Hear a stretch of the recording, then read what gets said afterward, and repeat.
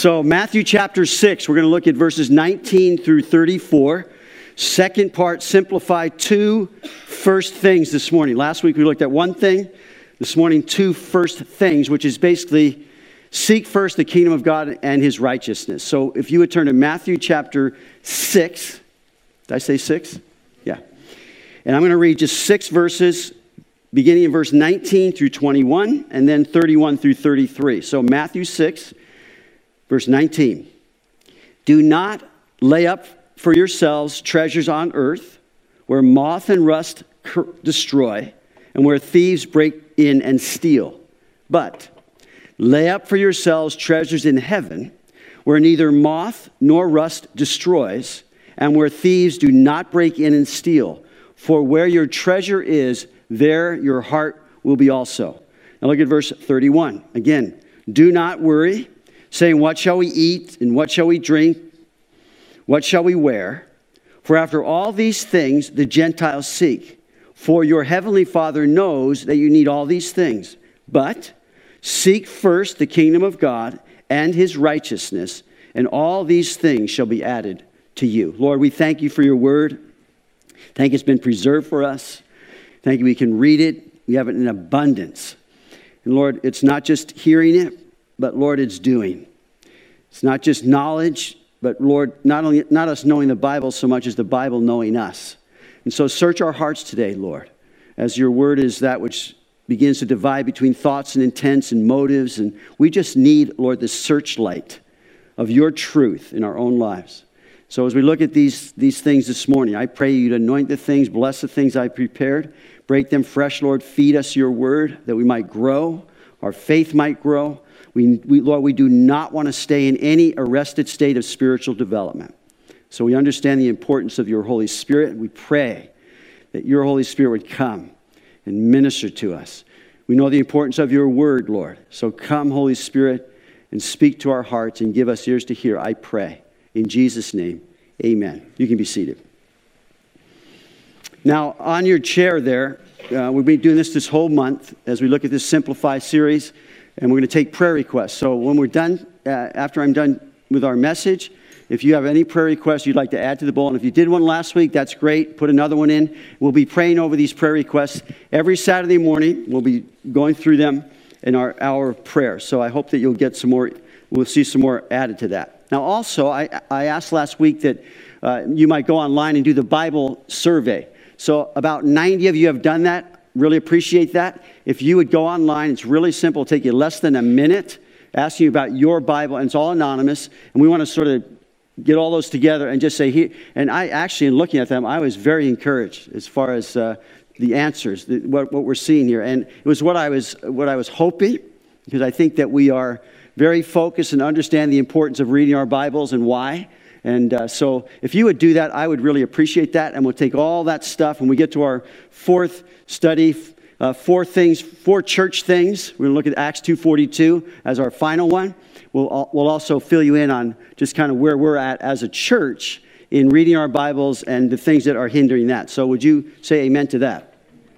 So two first things. Seek first the kingdom of God and his righteousness. So Jesus begins in verse 19 by saying, do not lay up for yourselves treasures on earth, where moth and rust corrupt and thieves break through and steal.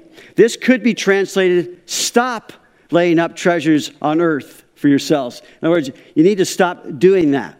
So take inventory of your earthly treasures, your money, your IRAs, your CDs, your bank accounts, your stocks and bonds, your house, your car, your clothing, and yes, guys, your tools.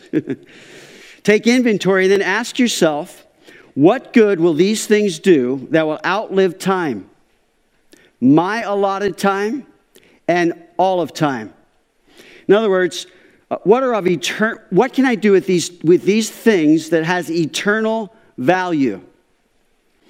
We cannot take one of them with us to heaven. We have to leave every last thing. As you know, a rich man died. Someone said, how much did he leave? And someone said, all of it. Now, it's a really good thing to come back to that on a regular basis, to realize we can't take anything with us. We can take someone and someones with us, and that we certainly want to do. That's the investment, which we'll talk about. So even if we were to live for a long time, everything will not last. Have you found that out?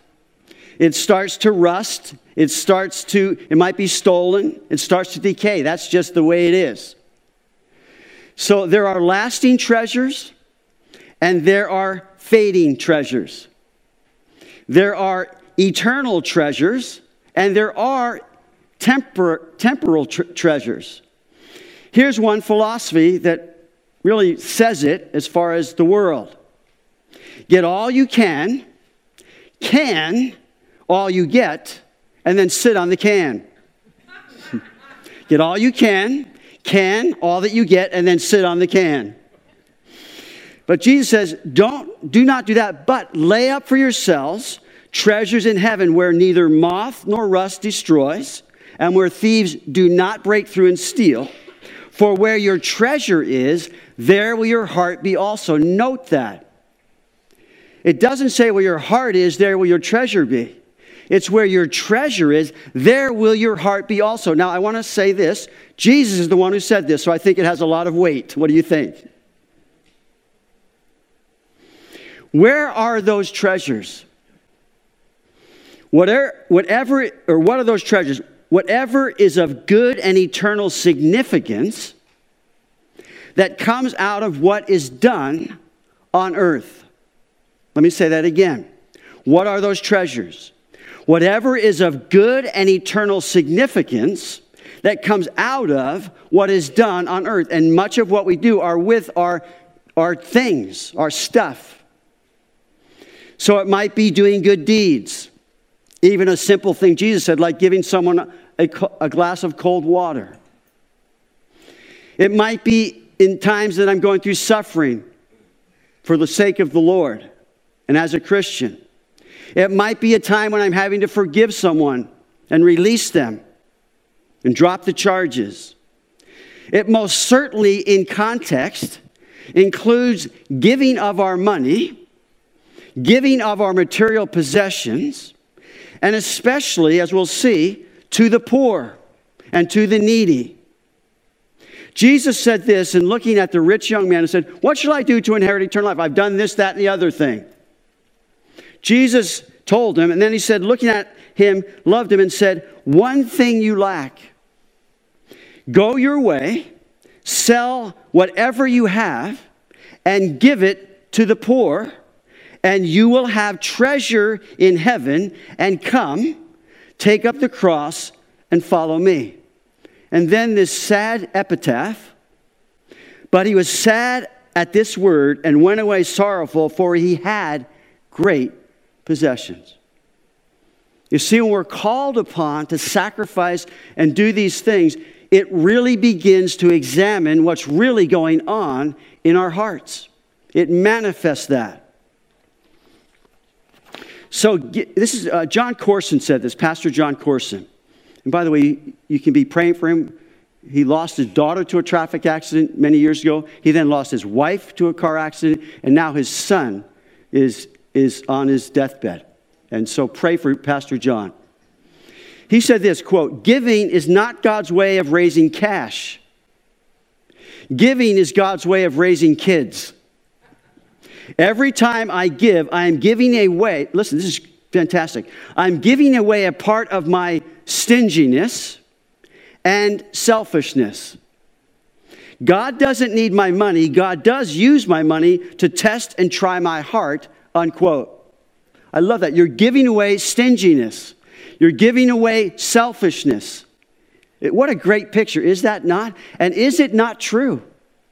When you go to let go of $10, but as you do it, it's more blessed to what? Give than to receive. Now, that's a truth that we only find out when we give. Learning our stinginess is only overcome by giving away our stinginess, our selfishness, our greediness. You see, the Lord wants my heart, not my money.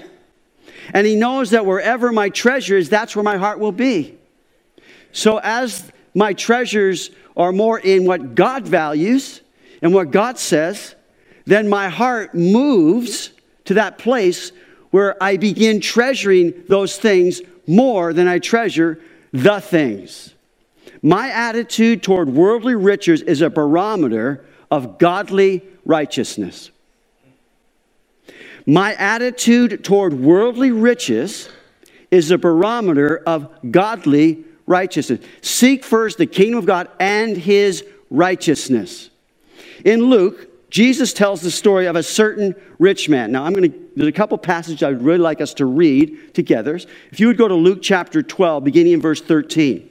Luke 12, 13. I'll start reading it. I'll mention the verse I'm on as you are looking. He said, then one from the crowd said to him, Teacher, tell my brother to divide the inheritance with me. Verse 14, Luke 12. But he said to him, Man, who made me a judge or an arbitrator over you? And he said to them, Jesus, take heed, this is verse 15 of Luke 12, take heed and beware of covetousness. For one's life does not consist in the abundance of the things he possesses. Powerful verse. Then he spoke a parable to them, saying, verse 16, the ground of a certain rich man yielded plentifully. And he thought within himself, saying, what shall I do, since I have no room to store my crops? So he said, I will do this. I will pull down my barns and build greater. And there I will store all my crops and my goods. And I will say to my soul, Soul, you have many goods laid up for many years. Take your ease, eat, drink, and be merry. But God said to him, Fool, this night your soul will be required of you. Then whose will those things be which you have provided? So is he who lays up treasure for himself and is not rich toward God. Then his disciples said, verse 22, Then he said to his disciples, Therefore I say to you, do not worry about your life, what you will eat, about your body, what you will put on. But seek first, verse 31, the kingdom of God, and all these things shall be added to you. Now notice what Luke adds here. Do not fear, little flock, for it is your Father's good pleasure to what? Give you the kingdom. You're not earning it. We're not buying it. That's a given as a believer.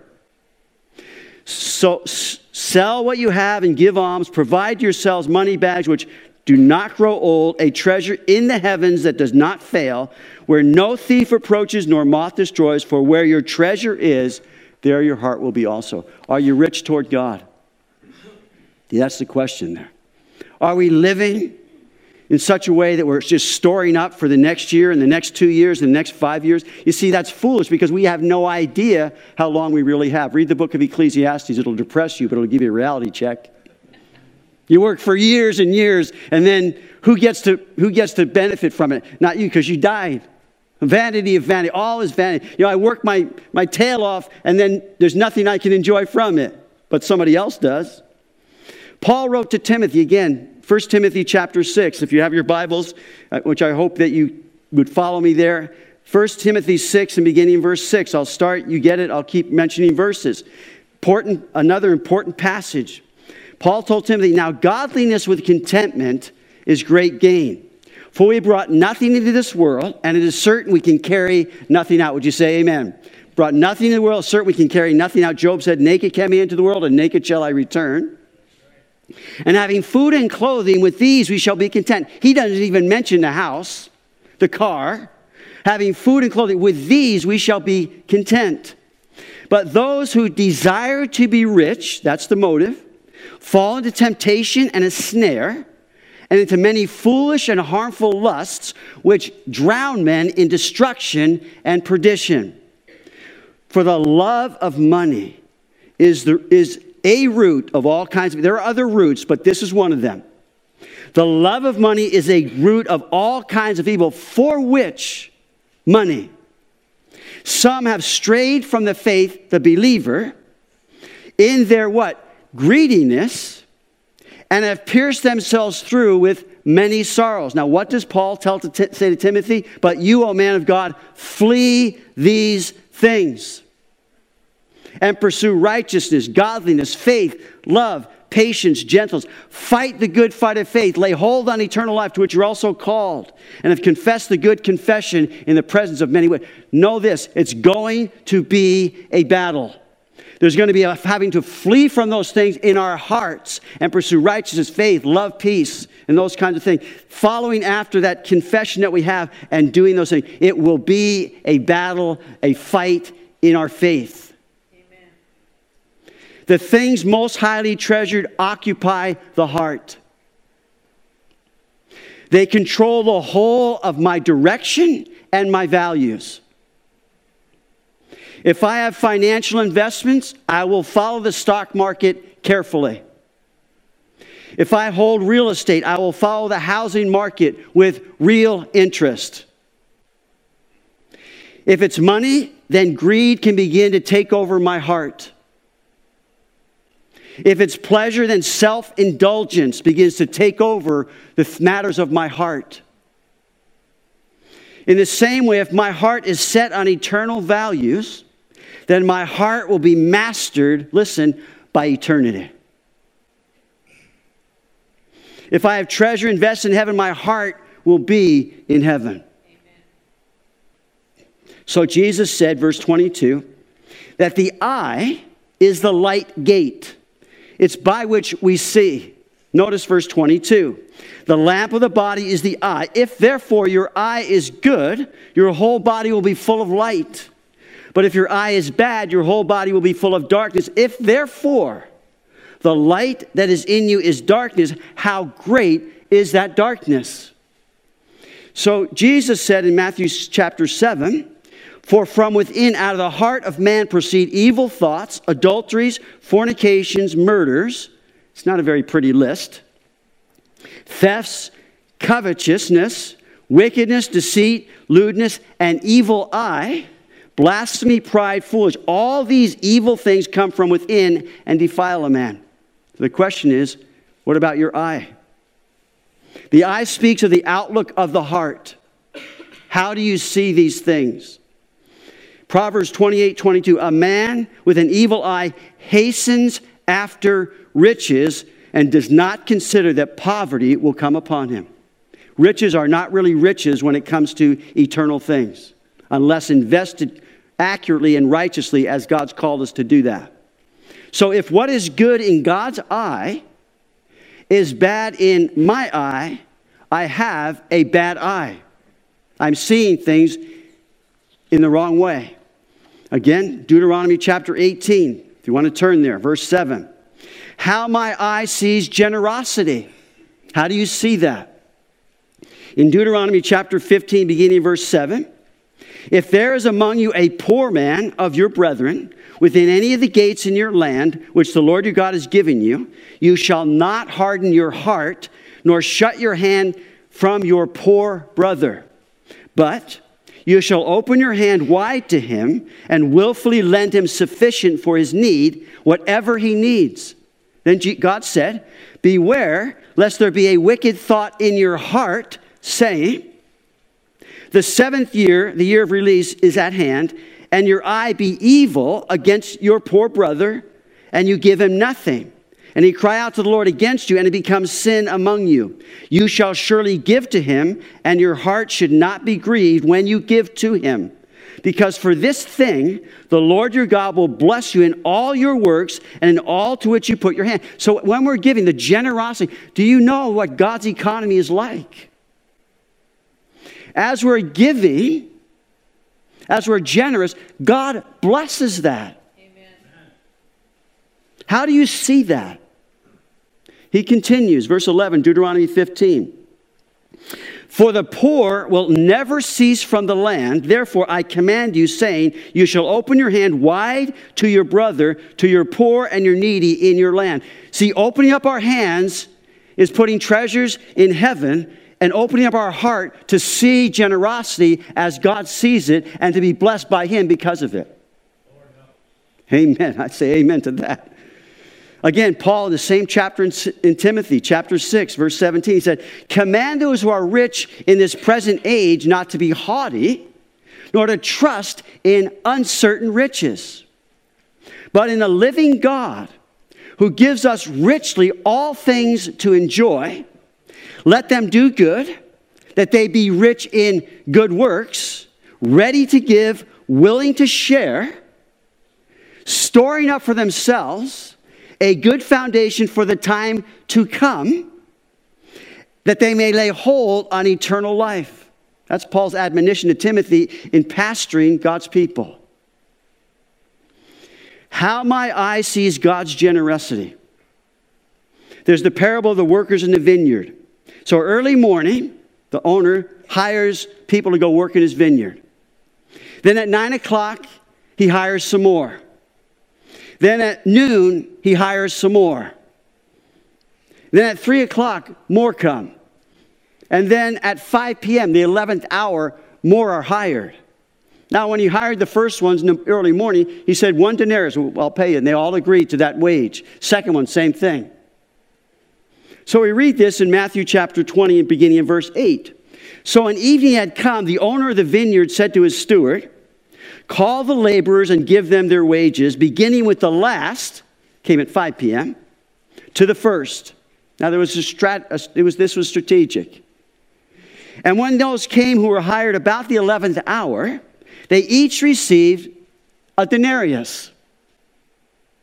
But when the first came, they supposed that they would receive more. And they likewise received each a denarius. Now, how would you feel? I know how you'd feel because I know how I'd feel. Hold on a second. I've been laboring for 10 hours. These guys came at the 11th hour. They came when, after lunch, after the break, and they just come in for an hour and they're getting what I got? Hold on a second. You owe me. See, what's your eye as far as God's value? How God sees it. And not only that, what he's doing in my heart as he is going through the calculations in his heart.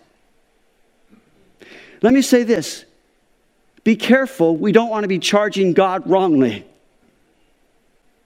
So it says this.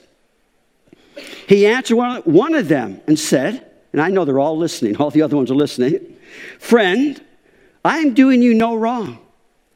Did you not agree with me for 1 denarius? Now, I want to stop for just a moment.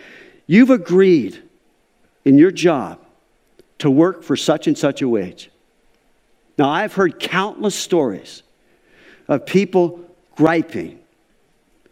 My response, not that I haven't griped myself, but my response, well, then go talk to someone about that or go get another job because you agreed.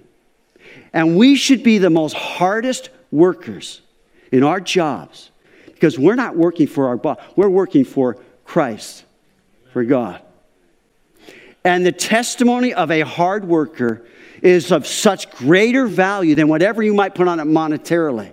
And I believe, and I've seen it over and over again, if you work hard, if you're faithful, if you're not blaming this, that, and the other, but you're just there to do your job and do it as well, that you will probably never lack promotion. Promotion comes from the Lord. A job. God will see to that. So I'm doing you no wrong. Did you not agree with me for 1 denarius? Take what is yours and go your way. In other words, don't come back. I'm not only saying that. I wish to give to this last man the same as I gave to you. That's what God wanted. That's what the landowner wanted to do. Very generous on his part. Is it not lawful for me to do what I wish with my own things? Now here's the question to end it. Or is your eye evil because I am good? See, it's a matter of the eye. How do I see God's generosity? How do I see God's means of being generous to people? Now, if what is bad in God's eye is good in my eye, then I have a bad eye. Now, the one that sticks out to me here is in Revelation chapter 3 and verse 14, the lukewarm church. And to the angel of the church, verse 14, Revelation 3. And to the angel of the church of the Laodiceans write, these things says the Amen, the faithful and true witness, the beginning of the creation of God. I know your works, that you are neither cold nor hot. I could wish you were cold or hot. So then, because you are lukewarm and neither cold nor hot, I will vomit you out of my mouth.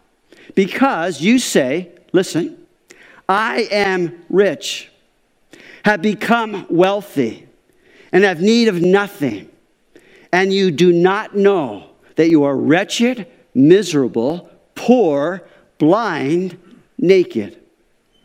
I counsel you to buy from me gold refined in the fire, that you may be rich, and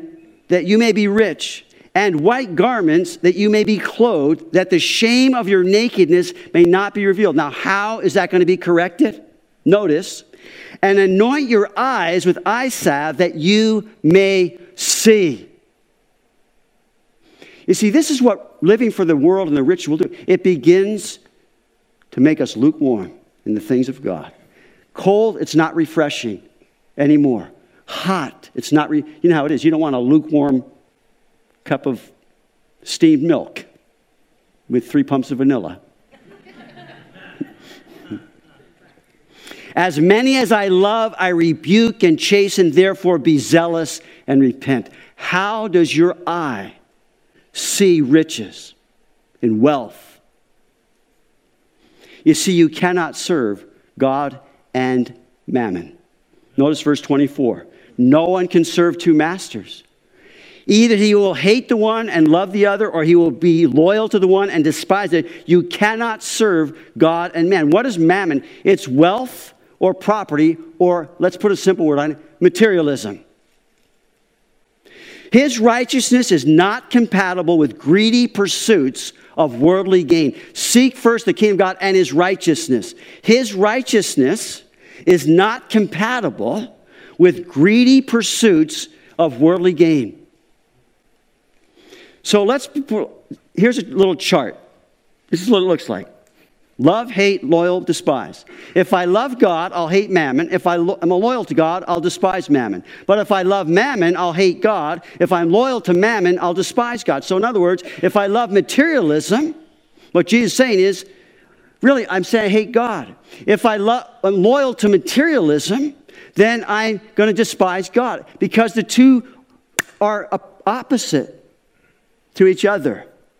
So either I'm a slave of God or a slave of materialism, mammon.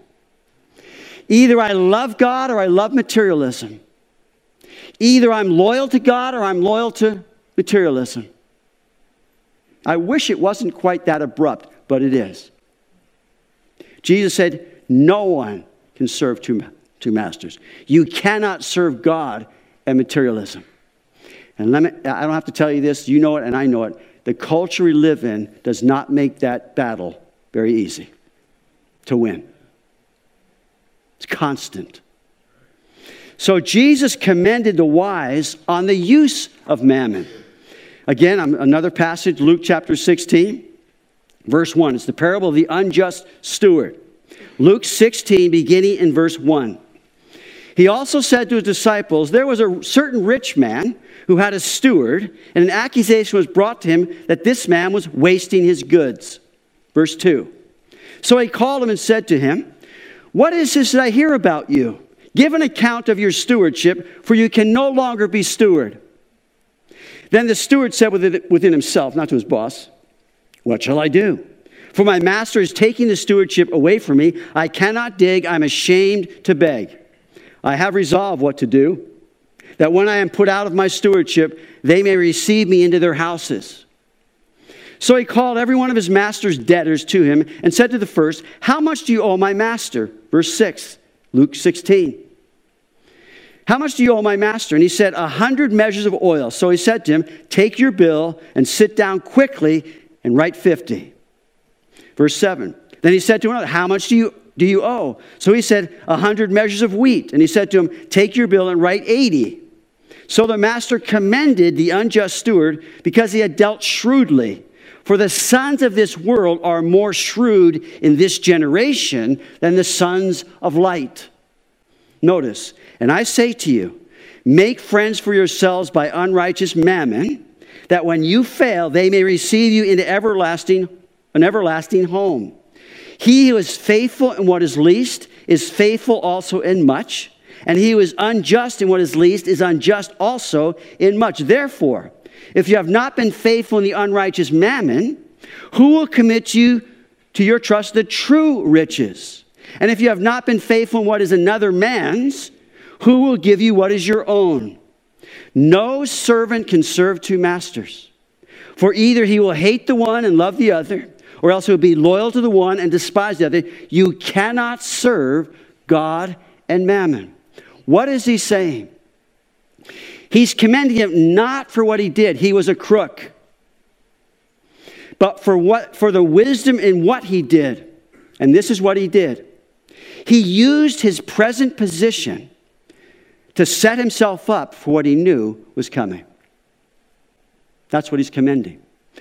And we must have the same understanding. That we would take our present position and set ourselves up for what we know is coming. Not laying up for ourselves treasures on earth, but in heaven. And taking the things that have been for our eternal future. So two first things. Seek first the kingdom of God and his righteousness. Now Jesus goes on in the second half. He says, don't worry about your life. Don't lay up treasure, but don't worry about your life. Therefore I say to you, do not worry about your life, what you will eat and what you will drink, nor about your body, what you will put on. Is not life more than food and the body more than clothing? And we have to say, absolutely. Look at the birds of the air, for they neither sow nor reap nor gather into barns, yet your heavenly Father feeds them. Are you not of more value than they? Which of you by worrying can add 1 cubit to his stature? So why do you worry about clothing? Consider the lilies of the field, how they grow. They neither toil nor spin. And yet I say to you that even Solomon in all his glory was not arrayed like one of these. Now, if God so clothes the grass of the field, which today is and tomorrow is thrown into the oven, will he not much more clothe you, O you of little faith? Do not worry about your life. It's the argument from the lesser to the greater. What shall we say to these things? If God be for us, who can be against us? He who spared not his own son, but delivered him up for us all, how shall he not with him? If he's already done that, the other stuff is like the ring case. He's given us the gold ring, and all the rest, that's all it is. And if he so does clothes the grass and feeds the birds, he's going to take care of you. He's going to take care of you. So don't worry about your life. That word worry means to strangle. See, these things can get themselves around you and around me and choke the very life out of us. Jesus said, don't let these things strangle you. In Matthew chapter 13, he said, now he who received the seed among the thorns is he who hears the word, and the cares of this world and the deceitfulness of riches choke the word, and he becomes unfruitful. It strangles, it chokes. Look at the birds. They do not store up great amounts of food, but they just work continually. They're fed as they diligently work to maintain their lives. That's the birds. They cannot sow, reap, or gather into barns, but we can. And we are to be at work, and we are to sow and reap and gather with the same abandon as a little bird, but all the while trusting God to take care of us. To take care of us. In 2 Thessalonians, chapter 3, verse 10, even when we were with you, we command you this, if anyone does not work, neither shall he eat. We are to be working. For we hear that there are some who walk among you in a disorderly manner, not working at all, and are just busybodies. Now those who are such, we command and exhort through the Lord Jesus Christ that they work in quietness. In other words, they're just going and doing their job and eat their own bread. So it's not saying we don't work at all. The little birds of the field have God as their caretaker. How much more do we not have the same? Amen. So far as it is known, no bird ever tried to outbuild its neighbor. I got a better nest than you. No fox ever fretted because it had only one hole in the earth in which to live. No squirrel ever died in anxiety lest he should not lay up enough nuts for 2 winters. And no dog ever lost sleep over the fact that he did not have enough bones buried in the ground for his declining years. Look at the birds. Look at the grass. Let us not put the wrong emphasis on the wrong things. Do not worry about your life. God will take care of you. Which of you can add 1 cubit to his stature? Now, that could be talking about a physical life. It also could be talking about physical length. I can tell you, I know that worrying about how tall I am is nothing I can do anything about. It is what it is. And we may spend a lot of time worrying, but it's not going to do any good because you have no control over many things about who you are and about your life. That's the fact. Do not worry about your life. Consider the lilies. They grow daily through a natural process. I am told that the wildflowers in Israel are breathtaking. And it lasts about a month. God does that. And then they just fade. God allows that also. And James says, our lives are but a vapor, a vapor. Therefore, do not worry, saying, what shall we eat? What shall we drink? What shall we wear? After all these things the Gentiles seek, for your heavenly Father knows you need all these things. Can I hear an amen from my brothers and sisters? It's interesting, this little phrase, your heavenly Father, is found 4 times in the New Testament. Here are the 3 of those are in Matthew chapter 6. Your heavenly Father forgives you. Your heavenly Father feeds you. And your heavenly Father knows everything that you need. The other place is your heavenly Father gives to you the Holy Spirit. I say, what a lineup.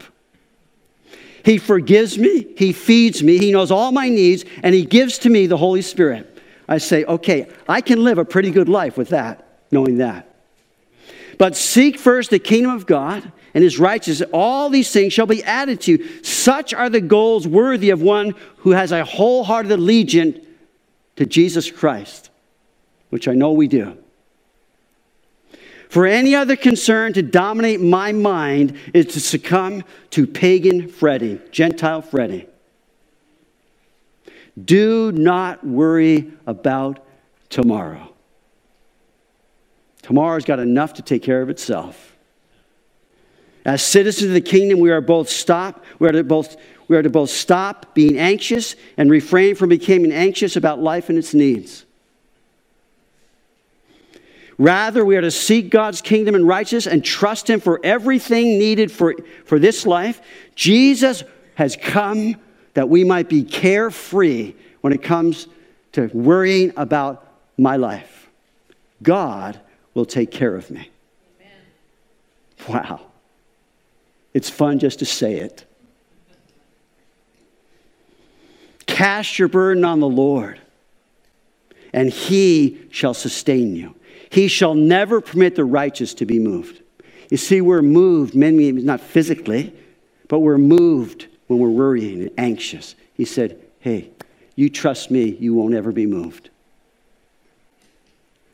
Peter, therefore humble yourselves under the mighty hand of God that he may exalt you in due time, casting all your cares upon him because he cares for you. Most of our worry is concerned about things of tomorrow. Someone said, today is the tomorrow that you worried about yesterday.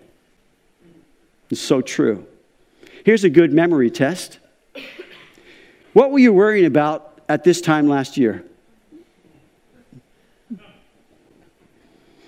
Blessed is a man who's too busy to worry in the daytime and too sleepy to worry at night.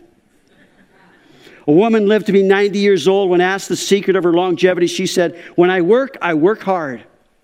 And when I sit easy. And when I worry, I go to sleep. Albert Einstein said, I never think of the future, it comes soon enough. And I have found that, and so have you. Yesterday we had our men's conference. It was awesome. couple hundred men gathered. It's fantastic. And Jeff Steiner was there, Pastor Jeff. He came to Anchorage. He played a couple songs, and I'm watching him and thinking, you know, how quickly 15 years have vanished. And then I'm there in this room with these other pastors. Many of them I've known for 40 and 50 years.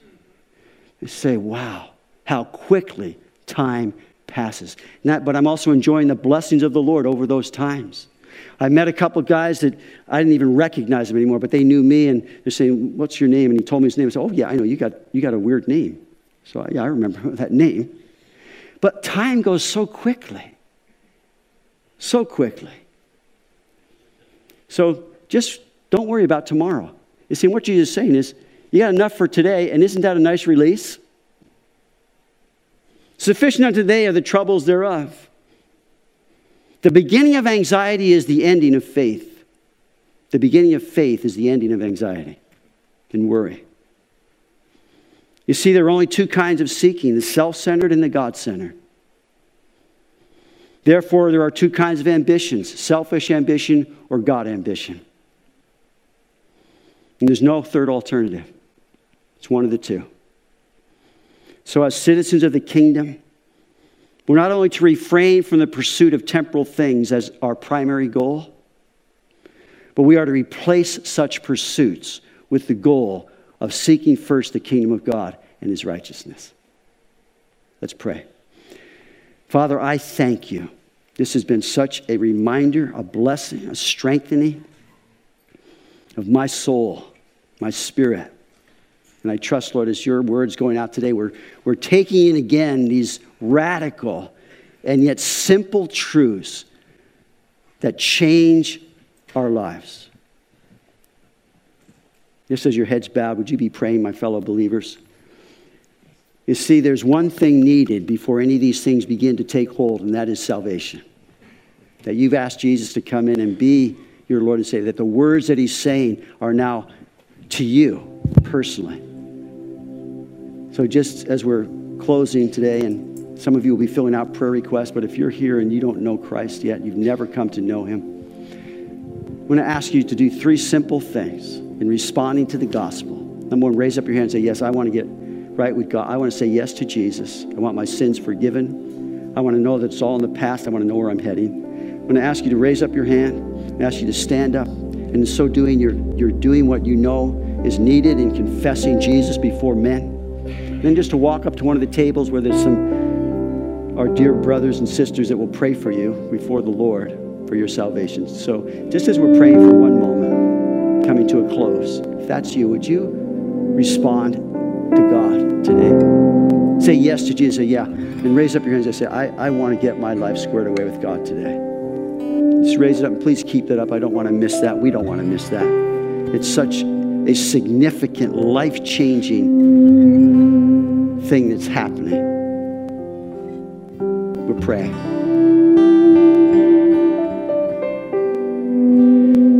Would you sing this last song? You have prayer requests there. And so if you have one you'd like to fill out for 2019, would you be doing that as we're going to just sit and sing this last song?